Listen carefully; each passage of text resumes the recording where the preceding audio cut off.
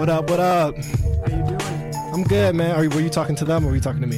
It's a Rhetorical question. Well, I'm going to answer. I'm pretty good, man. It's kind of gloomy outside, but it's a beautiful day in Chicago. This is Daniel Kislinger and Damon Williams, what's up? Chicago, how y'all feeling on this beautiful day? And we are excited to bring you the first episode of Ergo, showcasing strong young voices from Chicago and beyond.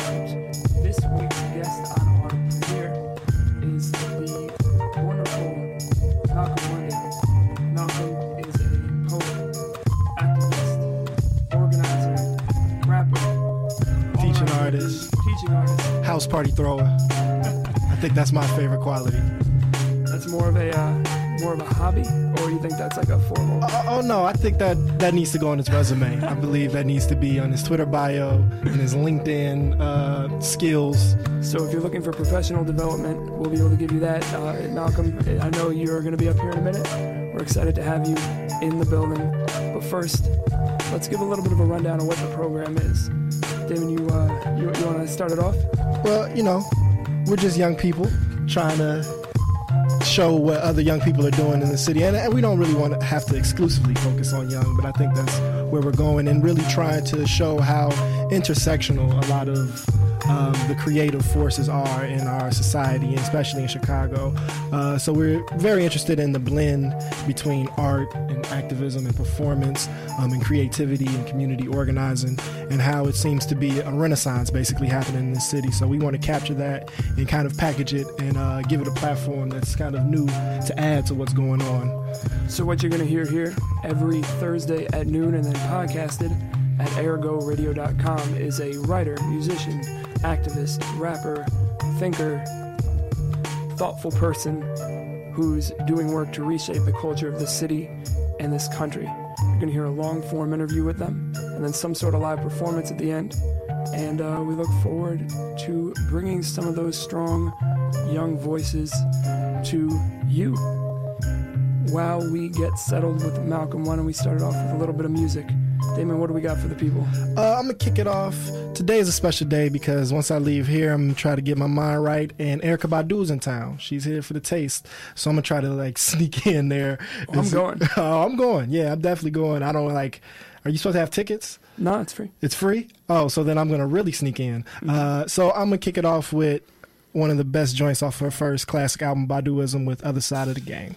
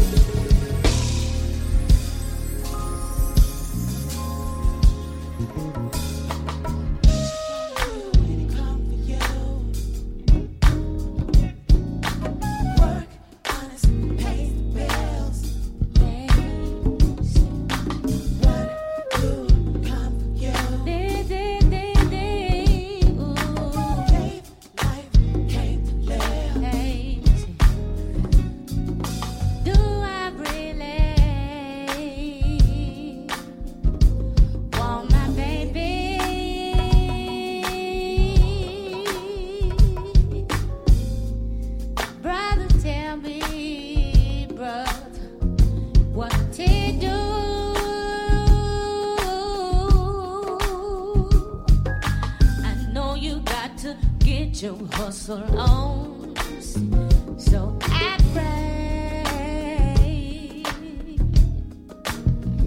and I understand the game sometimes, and I love you strong, but what you gonna do? Come here, and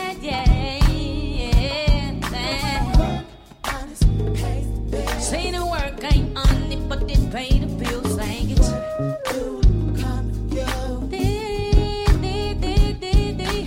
Got against that life without you. Listen, now me and baby got this situation. Yeah, hold on. Brothers got this complex occupation. It ain't that he don't have education.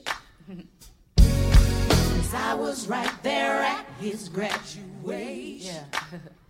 And I ain't saying that this life don't work, but it's me and baby that he hurt. Come on, Chris Dave. Because I tell him right, he thinks I'm wrong. But I love him strong. I love him. 'Cause he gave me life that I came to live.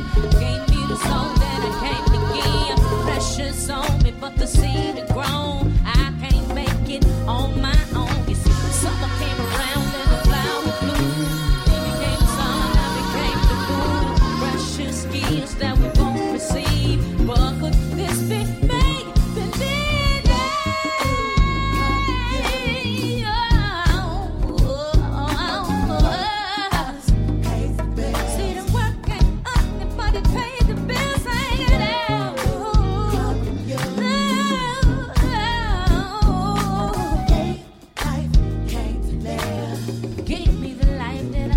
Give me some highs, mama. Don't worry, baby. I know there's confusion, but the God's gonna see me through, yes. Peace after revolution, yes. But we paid those. Yeah. Come on, sing it. Don't you worry. Well, what you gonna do? What you gonna do? Honest pays the bills. Yes, it does. Don't you worry. Well, I can't stand. Life came to live. Hey, don't you worry. You're bad. Honest pays the bills. What ain't up but the pain of it?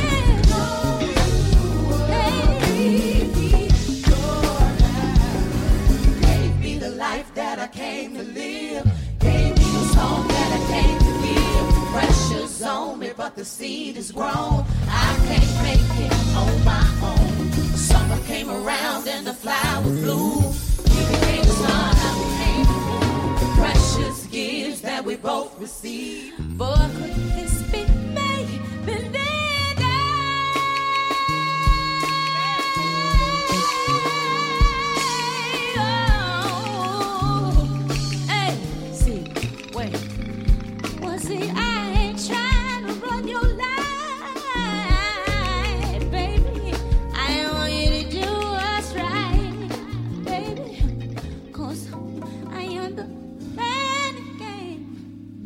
Sometimes, see, some of the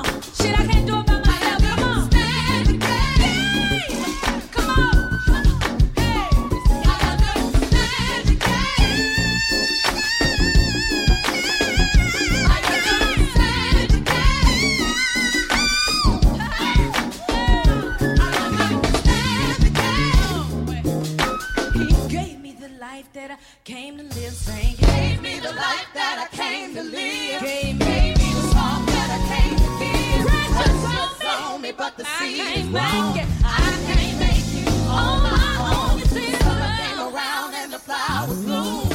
He became a star, I became the moon. Precious gifts that we both received. But could this be made?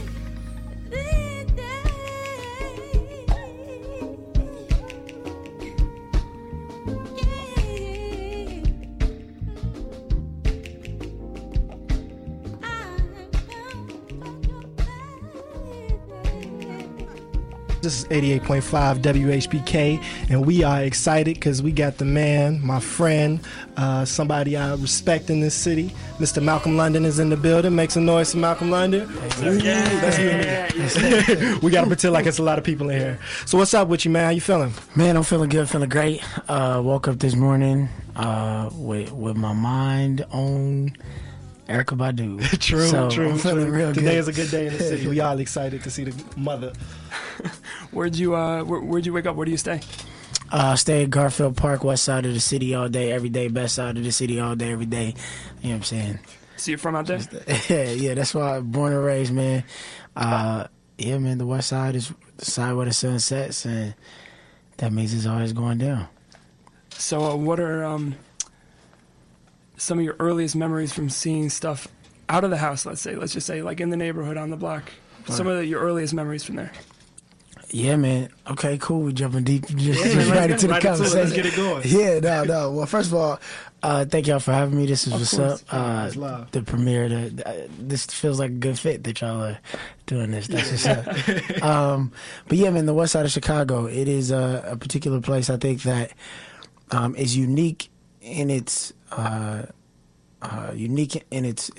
place and its spirit, but is similar in its design in terms of how the neighborhood looks, and you know, it's a neighborhood of mirrors. It's a neighborhood of folks who grew up and were born into situations that they didn't create, and so what that means is, everything from I see it right now in my head. I can see little kids at a block party playing double dutch.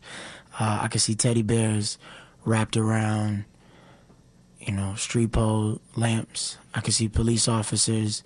I can see young men and women assuming a position. I can see grandmas on their porches with their Bibles on their dinner tables that they never open up, but it's there. I can see it's the centerpiece. Right, exactly. Every crib. I can smell the lorries on the chicken. You feel me? Yeah, man. But that's where I grew up. That's where I was born and raised, and that's why I continue to stay and continue to try to transform in some way, shape, or another.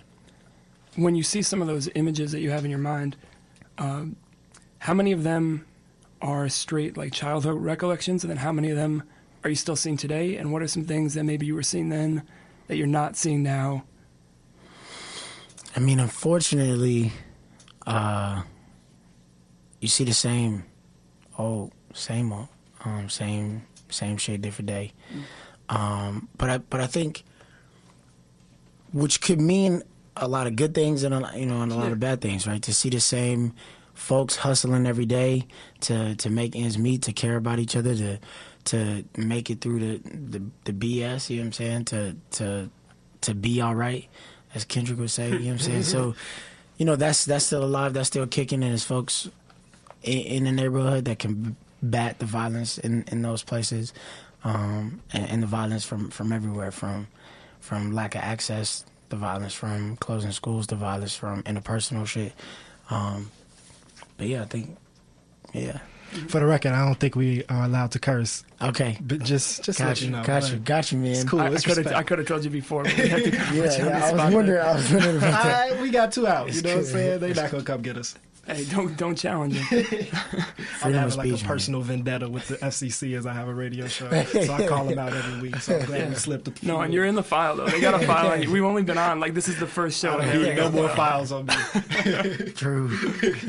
So you talked a little bit about outside the home. What was your house like growing up? Who was there? What were some of the books being read, music being listened to, food being eaten? Man,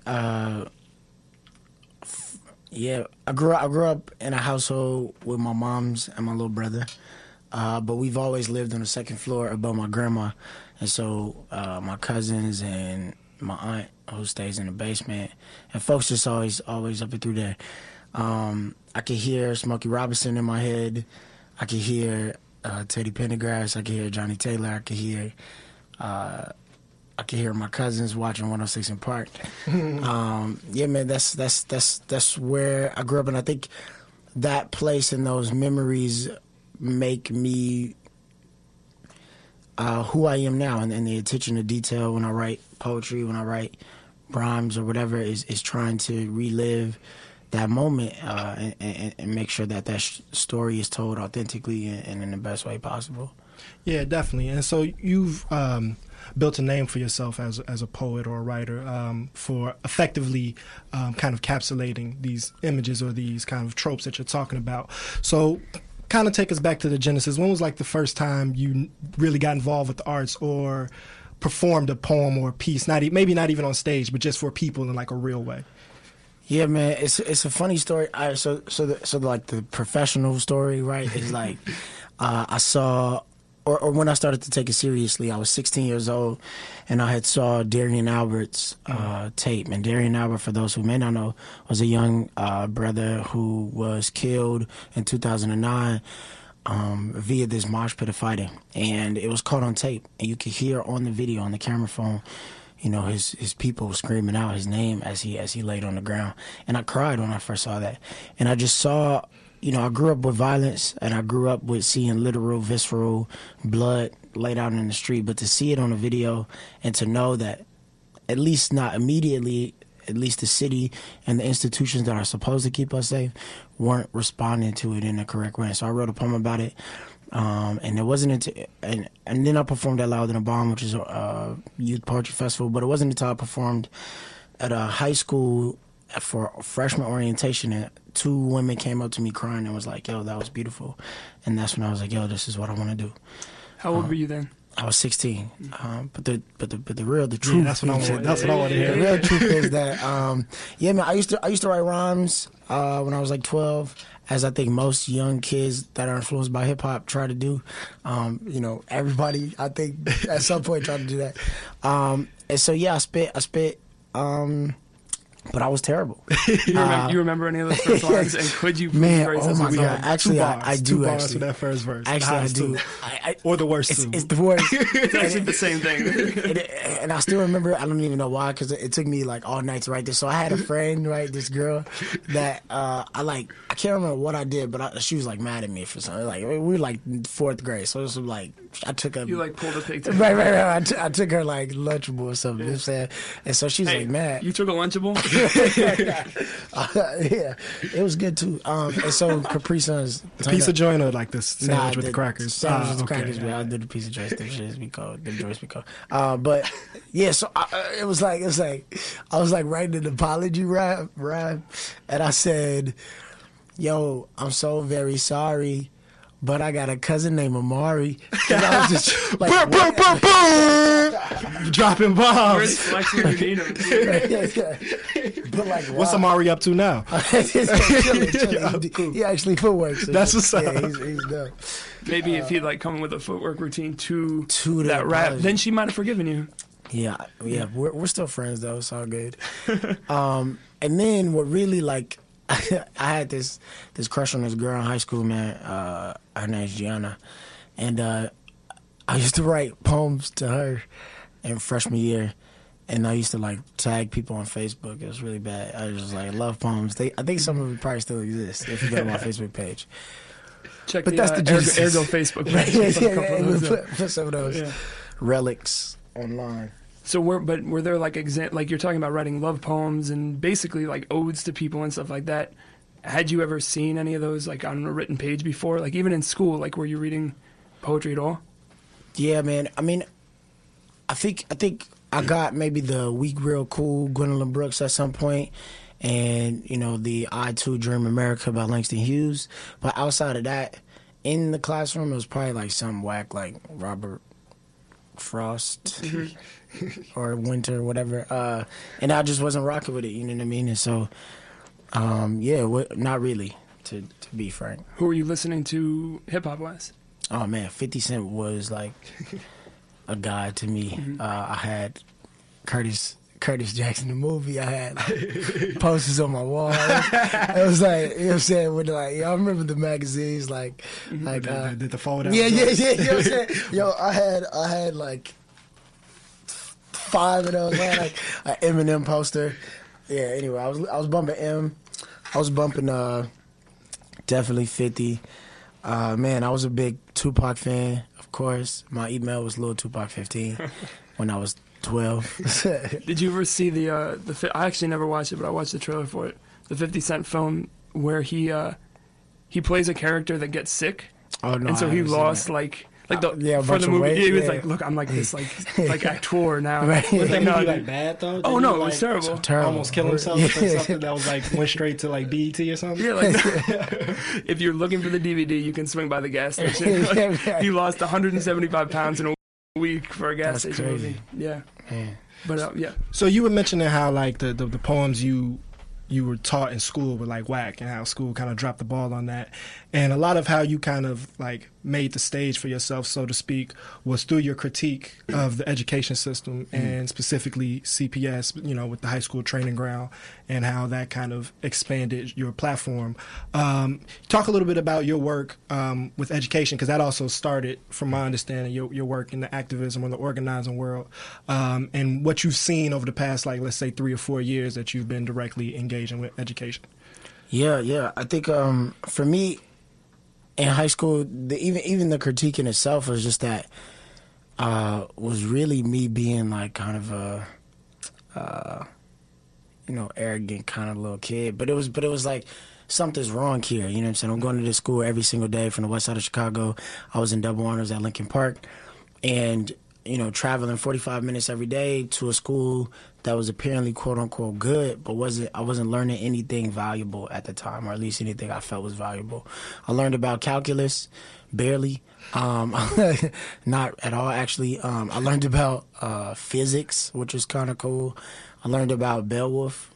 That's a great story that'll put you to sleep. And yeah, and I was like, man, this is crazy. I got cousins that are dead. Like, why do I care about what this teacher is telling me that eventually if I do good in this classroom, I can make enough money to move away from where I came from. And that was never really something I understood or rock with. And so that translates into a frustrated 16-year-old who got not only things that 16-year-olds deal with, like crushing on people, like, going through puberty, getting little mustache hairs that I'm still working on my beard, now. And it's a struggle, man. You know what I'm saying?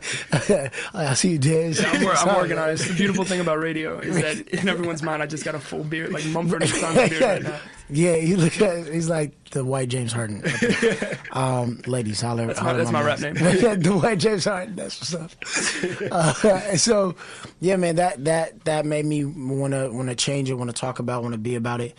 Yeah, and kind of catapulted me into a life that I never expected or really knew. Even this term activism, and at first I never even rocked with that term. Still to this day, I really don't. Because to me, there's a real thing about organizing. There's a real thing about political organizing. There's a real thing about being involved in a deep way, in a different way. But activism to me is like caring and giving a crap. And so, my mom's is an activist. I couldn't raise 2 kids and work, as many jobs as she did to feed 2 people and like listen to them cry and like be upset. Like, that's a skill, you feel me?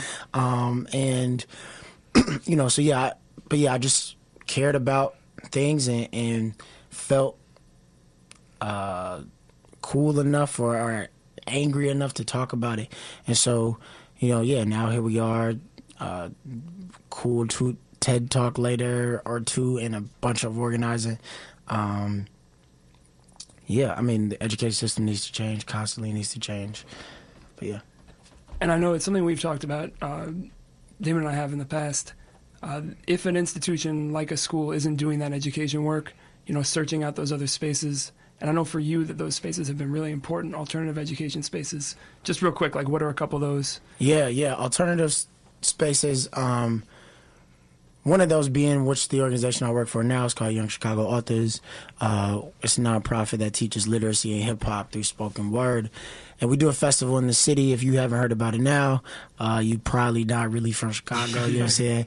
But it's called Louder Than a Bomb. It's a youth poetry festival that was started in 2001 by this old Jewish dude named Kevin Koval.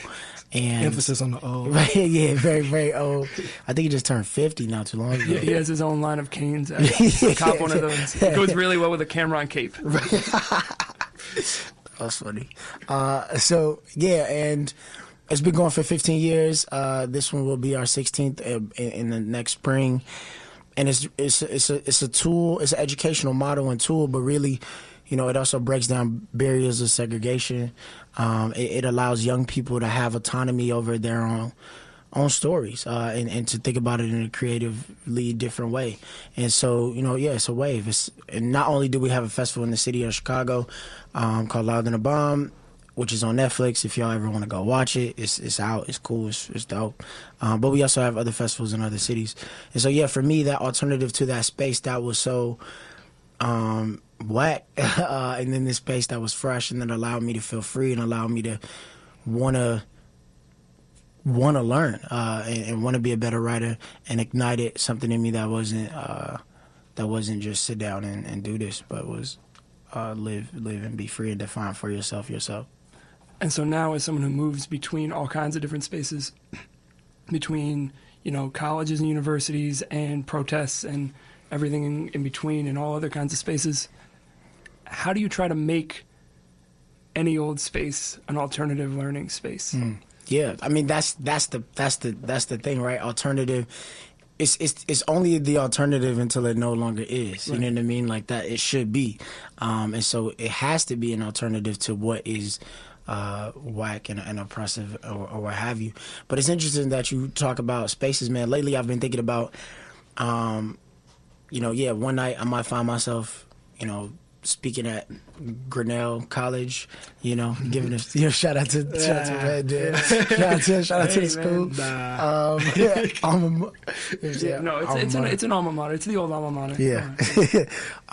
Or, you know, I might find myself turning up at a club, you know, on the west side of Chicago at a barbecue where somebody might break out into a fight, and then I might find myself teaching that after school program the next day, and then I might find myself leading a protest with amazing people in an organization I work for called BYP 100, or I might like be, you know, engaging in activities that maybe might receive a ticket elsewhere in front of a police officer, you know. And so lately, man, I've been thinking about how do I tell the story of all of these spaces that I interact in, that allow me to continue to be holistic. Because even as a poet, educator, organizer, there's a box that people often put me in, and you know, which means, you know, you can't do certain things, or you have to perform or be a certain way. And I think like that's counter to the narrative and the things that I speak about, right? It's like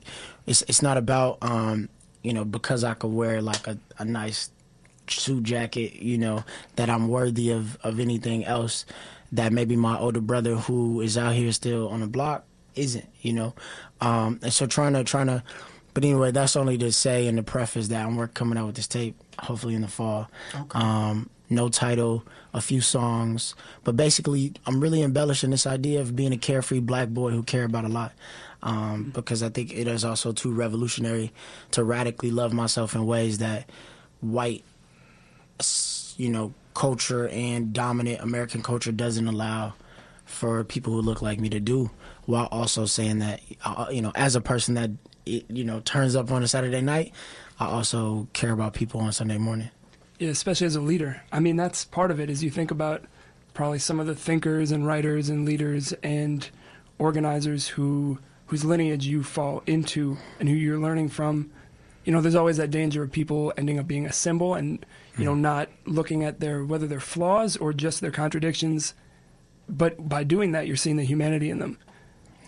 Do you want the people who are looking to you for leadership to see your flaws?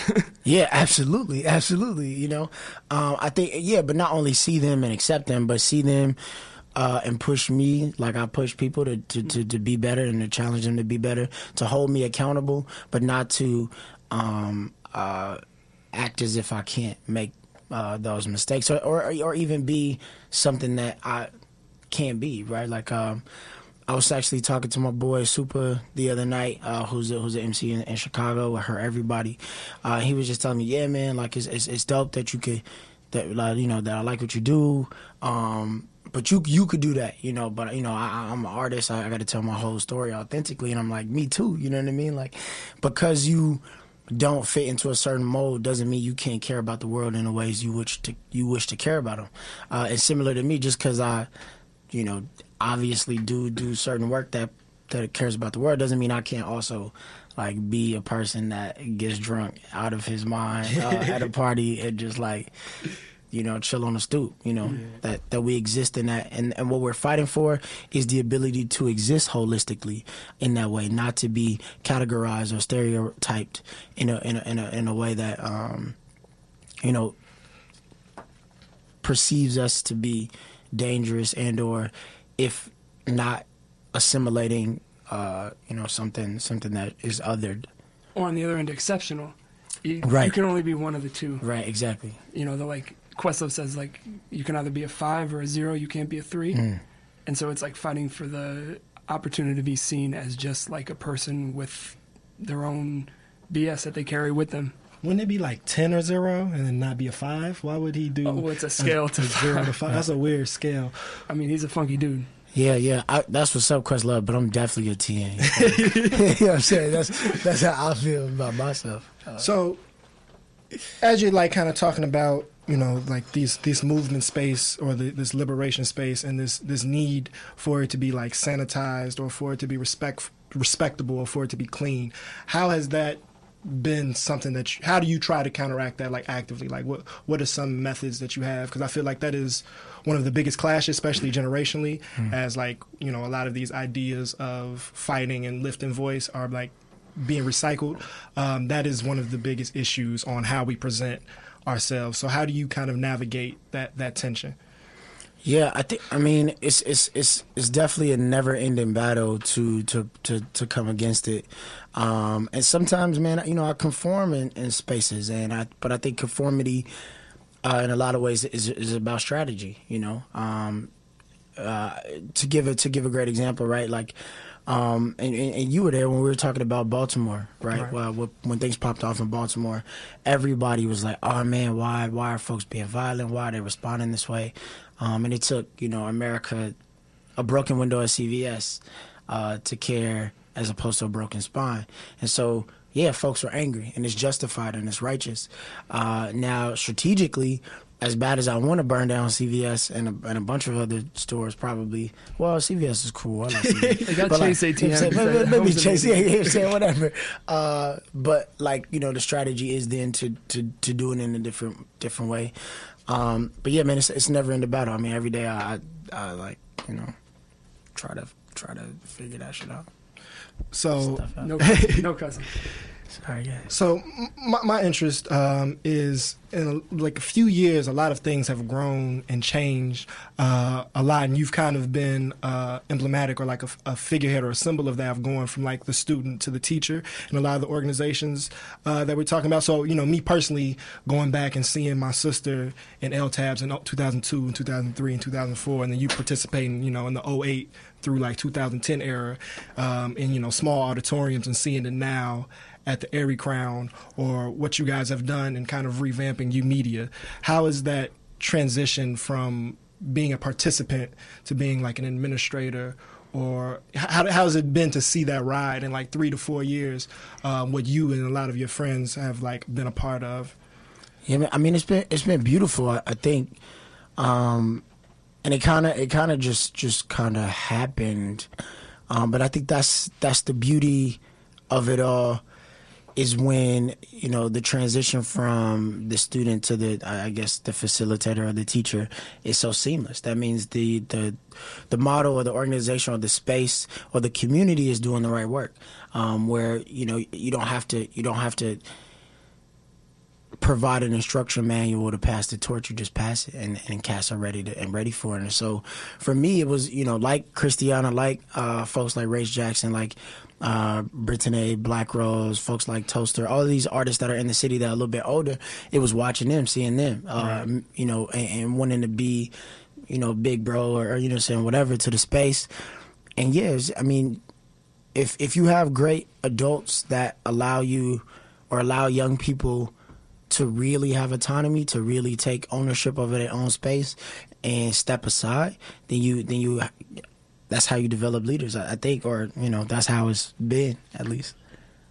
Word. So with that, y'all did something really dope this week, speaking on the open mic staff and the field trip that y'all did for the kids. You want to talk a little bit about that and how that came about and kind of how it went? Yeah. And what open mic is overall in that staff crew. Yeah, man. When I talk about great mentors, easily and unparalleled is Brother Mike Hawkins, who is a mentor to me and a lot of other artists in the city who passed away back in November. A mentor to folks like No Name Gypsy, Vic Mensa, Chance the Rapper, Saba, Pivot. Any really artistic space, they came through media, which was at the library, and Brother Mike was a mentor there. And so when he passed, folks were devastated. He was only 38, I think, and you just don't ever think about people being gone until they're gone, And so, yeah, man, we got drunk at my crib in celebration of his. I invited folks over in celebration of his life, and me, Chano, Demarest, and Fatima, we're all in my room, just like, yo, we have to do something. We have to get back the same way he gave to us.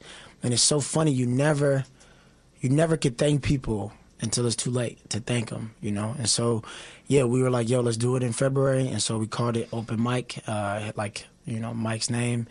And, yeah, we just wanted to cultivate the same space that he gave us. And so, Chance is, still on the come up, but still is now known, is doing amazing work. And so, I think it's also beautiful for him to be giving back and showing up in the way that he does, and not just in a monetary way. And so we got together. The first one was downtown, and it's been love ever since. I think we've done like 6 of them. And so not only out of just the open mic, but we're also just trying to figure out what does an organization look like of young people from all over the city that are given to our younger selves, right? And not just older folks, but us taking the reins. And so we have this org called staff, or this informal org called staff, which y'all are have volunteered and been a part of. And yeah, so we've done 6 open mics. The next one is hopefully by the end of this month. So if you know any high school students, tell them to follow Open Mic Chicago on Twitter, or follow Channel, or follow me to get information. But we did a festival where Kendrick came through downtown. That's crazy, insane. Kanye also came to one of our open mics. Shout out to him. And so, yeah, and then we just did. Light, you know what I'm saying? Yeah, shout out Kanye to my also man. came. Shout out to the man. I want to get some shout outs out there. Shout out to my boy Kanye. My boy Kendrick. You know what I'm saying? Jesus, why we had it. You know what I'm saying? Just everybody there I'm rocking with. And then we took some kids to the museum. It was great. 6 to 12-year-olds or 5 to 12-year-olds. And man, kids are hilarious. They're so brutally honest, and it's just so beautiful. I got heated a couple times on the school bus. Like I had a shorty say, "Oh man, you look like the Weeknd little brother." Just like, so I had to heat it back. You feel me? But a little dusty, yeah. But, it was cool. It was fun. It was. But yeah, man, we just trying to do the small work. Not everybody can be a megaphone in the streets, but those who can are appreciated. But it definitely comes, there's so many different problems, which means there's so many different solutions out there, and strategies for folks to learn how to love one another, but also to just do things like, kick it with a bunch of little kids that live on the South Side, So for that crew of staff, you mentioned both of us have been involved in different ways, but overall, who would you say those folks are? And not just names, but like, where are they coming from? What are they bringing to the table? Yeah. I mean, it's a collective of really just friends. That's it. Like, we and Damon, right? Yeah. And so, just folks we know, but our friend group is consistently unique. It's you got MCs, artists, DJs, painters, folks who just go to work and who look dope, stylists, folks that work at Bucket Feet, folks that who are in Social Experiment, from Greg, Nico, Peter, folks who are teachers. We got Rach Jackson, who is a poet and an artist, and she's, really in a leadership role. You got my homie Dimmers Dunnigan, who started the whole open mic, and she, doing her thing, and she's a stylist as well. And so, it's just an amalgamation of a bunch of people, and it's all volunteer basis so far. So I think that's like what's up. In the communication between y'all, and I know you're working in all these different organizations with all these different personalities and different kinds of, tempos that people are moving at. How would you describe like what kind of environment in terms of leadership you try to create when you step in? Because I know like watching the two of y'all at the front of a protest a couple months ago, and watching you sit in a staff meeting at YCA, and watching the way people move at open mic, these are three very different kinds of communities doing the same, similar kinds of work. Yeah, man. I don't know. I guess I try to get in where I fit in. I think, a good leader. There's like this really cool picture, but I can't really describe it. I'm not even gonna try. But yeah, man. I think I just try to get in where I fit in, try to support where I can. If that means stepping up and taking the lead. Right now, I'm definitely trying to do a lot of stepping back, because in our dominate spaces. But yeah, man, I don't know how I do it, dog. As you talk about like operating in space, and kind of getting in where you fit in and growing and changing with the environment, I want to talk a little bit about maybe not BYP, but the lens, and how that has affected you personally and in the work you do, and that being the Black queer feminist lens. I know that is a buzzword that may be very loaded for a lot of people. So if you kind of unpack that and how, not just on like a political level, but personally, how that has been a change for you and kind of the struggles in operating in that lens. I think, so queer feminism, I think, we're at a particular university right now, so I'm going to need all the listeners, if you're out there, to listen to me when I say this. Black power is not anti-white. Feminism is not hatred of men. Wanting to not see people die in Palestine is not anti-Semitic. Wanting to not see people die for whom they choose to love does not make you gay. And so, first off, I'll say that to some folks, and then, but I think it's about centering those whose voices are most marginalized, and so in terms of blackness, right? When you look at folks who are most marginalized, it becomes women, it becomes queer folks. And so not only just telling those stories, but having our analysis be centered around their stories. And maybe y'all have me back to really dive into that. But yeah, just look up BYP 100 and try to be a better human being with yourselves. Has there been any struggles and like adjustments? Because I know that's not something this is something new for you, right? Yeah. So can you talk a little bit like as a black man operating in that, or as Malcolm London? You don't even have to talk as a black man. Well, Malcolm London is a black man, so I definitely I don't speak for all black men. For those just listening on radio. If you didn't know, yeah, man, I look like Morris Chestnut. But so, you too ugly. Anyway, so I think, man, what really got me to even. You grow up, and I think society does a really great job of either demonizing or giving bad connotations to words that are powerful. Like black, like Black Power, like feminism, and so those aren't always the best. Like those aren't always 100% right all the time. But what it did for me is that when you grow up, man, I grew up my entire life, and every girlfriend that I've had, every friend who was a girl that I had, I had cousins in my household who were all sexually assaulted, and everywhere I looked around me, I'm like, yo, why are so many women that I know, why do they have so many horror stories? And it was realizing that it isn't some boogeyman in the alley that assaults women. It's everyday folks. When 1 out of 4 women are reported to be raped, and the numbers are much grander than that.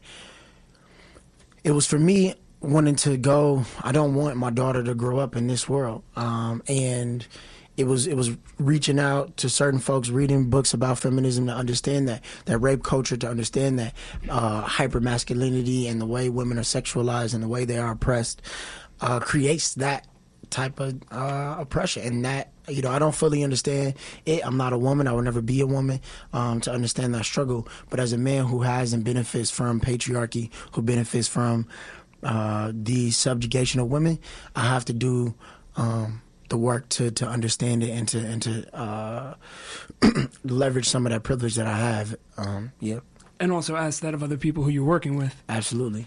Dope. So for those who don't know, he's a teaching artist, he's a poet, he's an organizer, but he's also a DJ. You gonna tell them about Chocolate Mouth? Oh man, in the streets, I upgraded. I used to be called DJ YouTube because I only DJ off YouTube. You feel me? So you need the Wi-Fi. But then I upgraded to DJ Chocolate Malk. That's MALC. Girl. So you brought something through for us. Yeah, this is just a song, man. I want to take a break from talking. This is a song that I've really been bumping. I love it. It's by Gregory Porter. And so just a little something for y'all, and then I might do a little something of my own. But yeah, this is Be Good.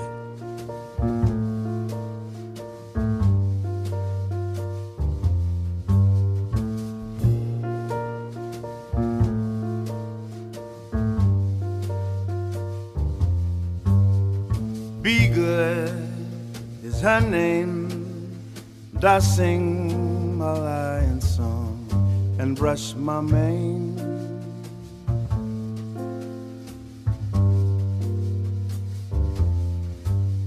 She would, and she could,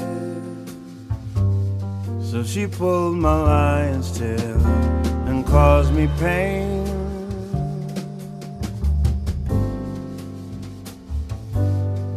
She said lions are made for cages, just to look at and delight. You dare not let them walk around, 'cause they might just bite.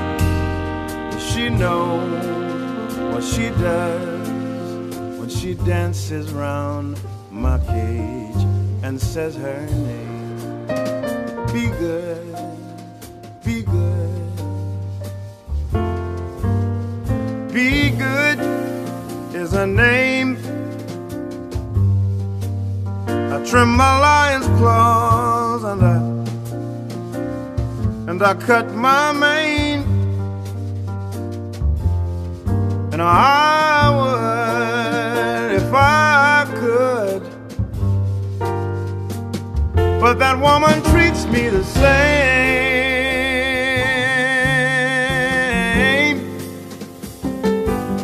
She said lions are made for cages, just to look at and delight. You dare not let them walk around, 'cause they might just bite. Does she know what she does when she dances around my cage?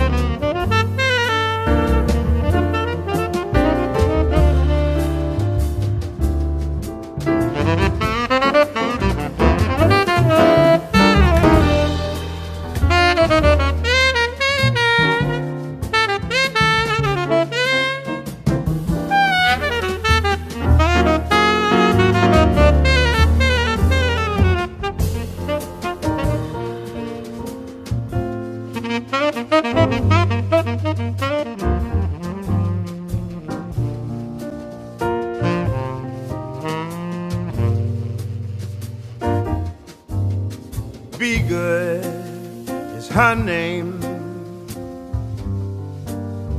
I sing my lion song, brush my mane, and she would if she could. So she pulled my lion's tail and caused me pain. She said lions are made for cages, just to look at and delight. Dare not let them walk around, 'cause they might just bite. Does she know what she does when she dances around my cage?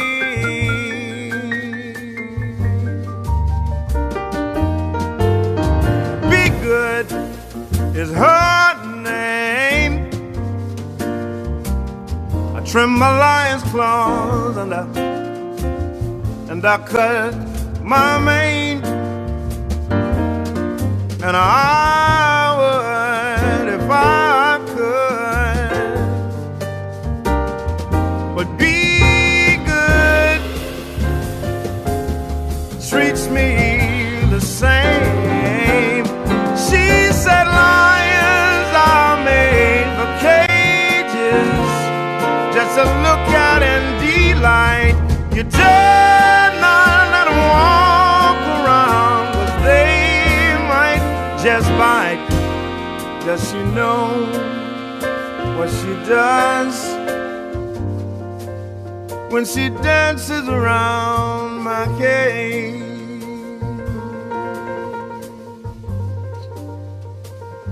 She dances around my cage.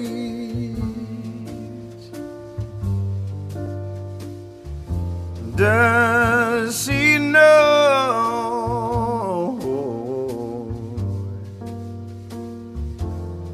Does she know?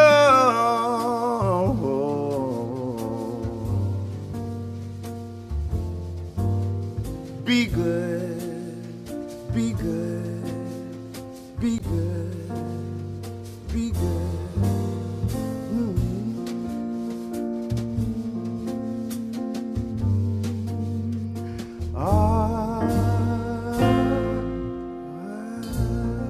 Be Good, Gregory Porter, here on Ergo WHBK 88.5 FM. I'm Daniel Kisslinger. I'm Damon Williams. And you've been hearing the musings and thoughts of Malcolm London. Malcolm, you got something on deck for us you wanted to perform? Yeah, man. Actually, I might just have to play this song. Nah, you gotta spit it raw. Gotta spit it live. Do something live. Poem. Something live? All right, I got you. Something live, real quick. Something smooth for the cats. Actually, all right. This is about. I'll do a short poem. Then I want to play this rap song, and then we could bounce, man. So it's about the West Side. Respect. Just so you know. And it's a short poem. It's called When Someone Is Not From the West Side. I don't know, my phone's loaded. When someone from the West Side, if you grew up there, you could tell the difference between gunshots and fireworks, taxis and police cars, Visa and Link, Uncle Remus and Harold's, Adidas and Crosstrekkers, Swishers and White Owls, misdemeanor and felony you commit to your woman. If you ever do, split and come back. Don't back into a corner unless it's your block.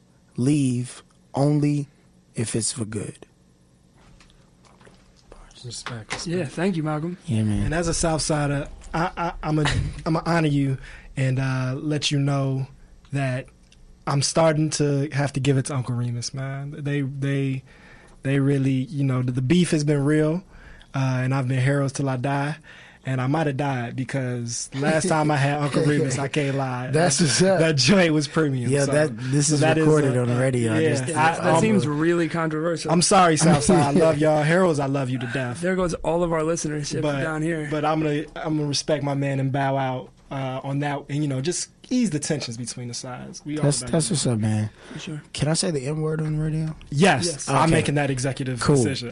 This song is all right then. No cuss words. All right, before we play this last track and get out of here, first off, thanks so much for being here. Yeah, man. Thanks for having me, y'all. I'm glad y'all doing the show. Yeah. It's every 12 o'clock every 12 o'clock every Thursday. Damn, and then it's podcasted online, Dope. iTunes, SoundCloud, all that. And then we'll talk. I'll give you the full rundown. But listeners, you can hear that piece that he read as well as this song on the We Go mixtape coming. Yeah. We're going to do quarterly mixtapes with release parties on those. Dope. And right before we get out of here and hear this last song from Malcolm, I want to give a thanks to WHPK, Ben Niaspodzani, who every week, he also known as Neon Pajamas over at Mishka. He gives us a fresh batch of instrumentals every week from dope producers all over the country. That was the instrumental you heard up top. You'll hear a different new couple instrumentals throughout the show each week. So big thanks to him. Check out the work he does with Mishka and at SoundCloud Neon Pajamas. And just keep it tuned for a strong new voice every week. Damon, you want to add anything? I just want everybody to know that I'm stealing all those instrumentals and making my own mixtape. So just be on the lookout for that. But here we go. What's this track, Malcolm? It's called What You Know, and it's on some carefree black boy stuff that care about a lot, and you can find me online at malcolmlondon.com. Cool. Thanks for being here. Thanks for tuning in, y'all. We'll see you next week. I know, you know, she know, they know. I know, you know, we know that I'm the only nigga around. Bump Jill Scott and it was written in the hood. Just like a ninja, teacher and a rapper too. Ain't nobody do it like I do. I know, you know, she know, they know. I know, you know, we know that I'm the only nigga around. Take my liquor and my women, everything brown except my weed and my money. I like it all now. They saying who is that? Rapper Malcolm X. This outcast with 3 stacks in his wallet. Say he ball like the spot on Rasheed Wallace. In the newspaper so much, he should start a comic.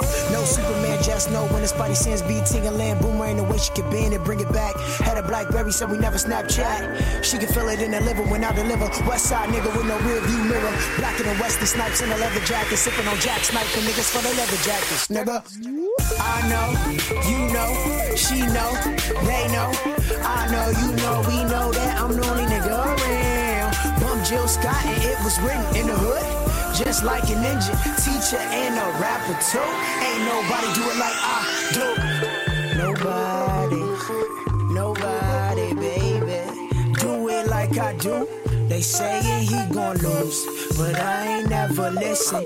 A young boy with a gift, and I guess they all hate Christmas. And I ain't gon' miss this shot like I do my mama. Never hit a woman, holla back Rihanna. I'm a nigga with an attitude from a city where I gotta do what they take family matters too. I'm Urkel with Brenda's baby tooth, Pox nephew. Who knew? Uma Thurman, skill, kill, billboards in the recording booth. Ooh, I know, you know, she know, they know.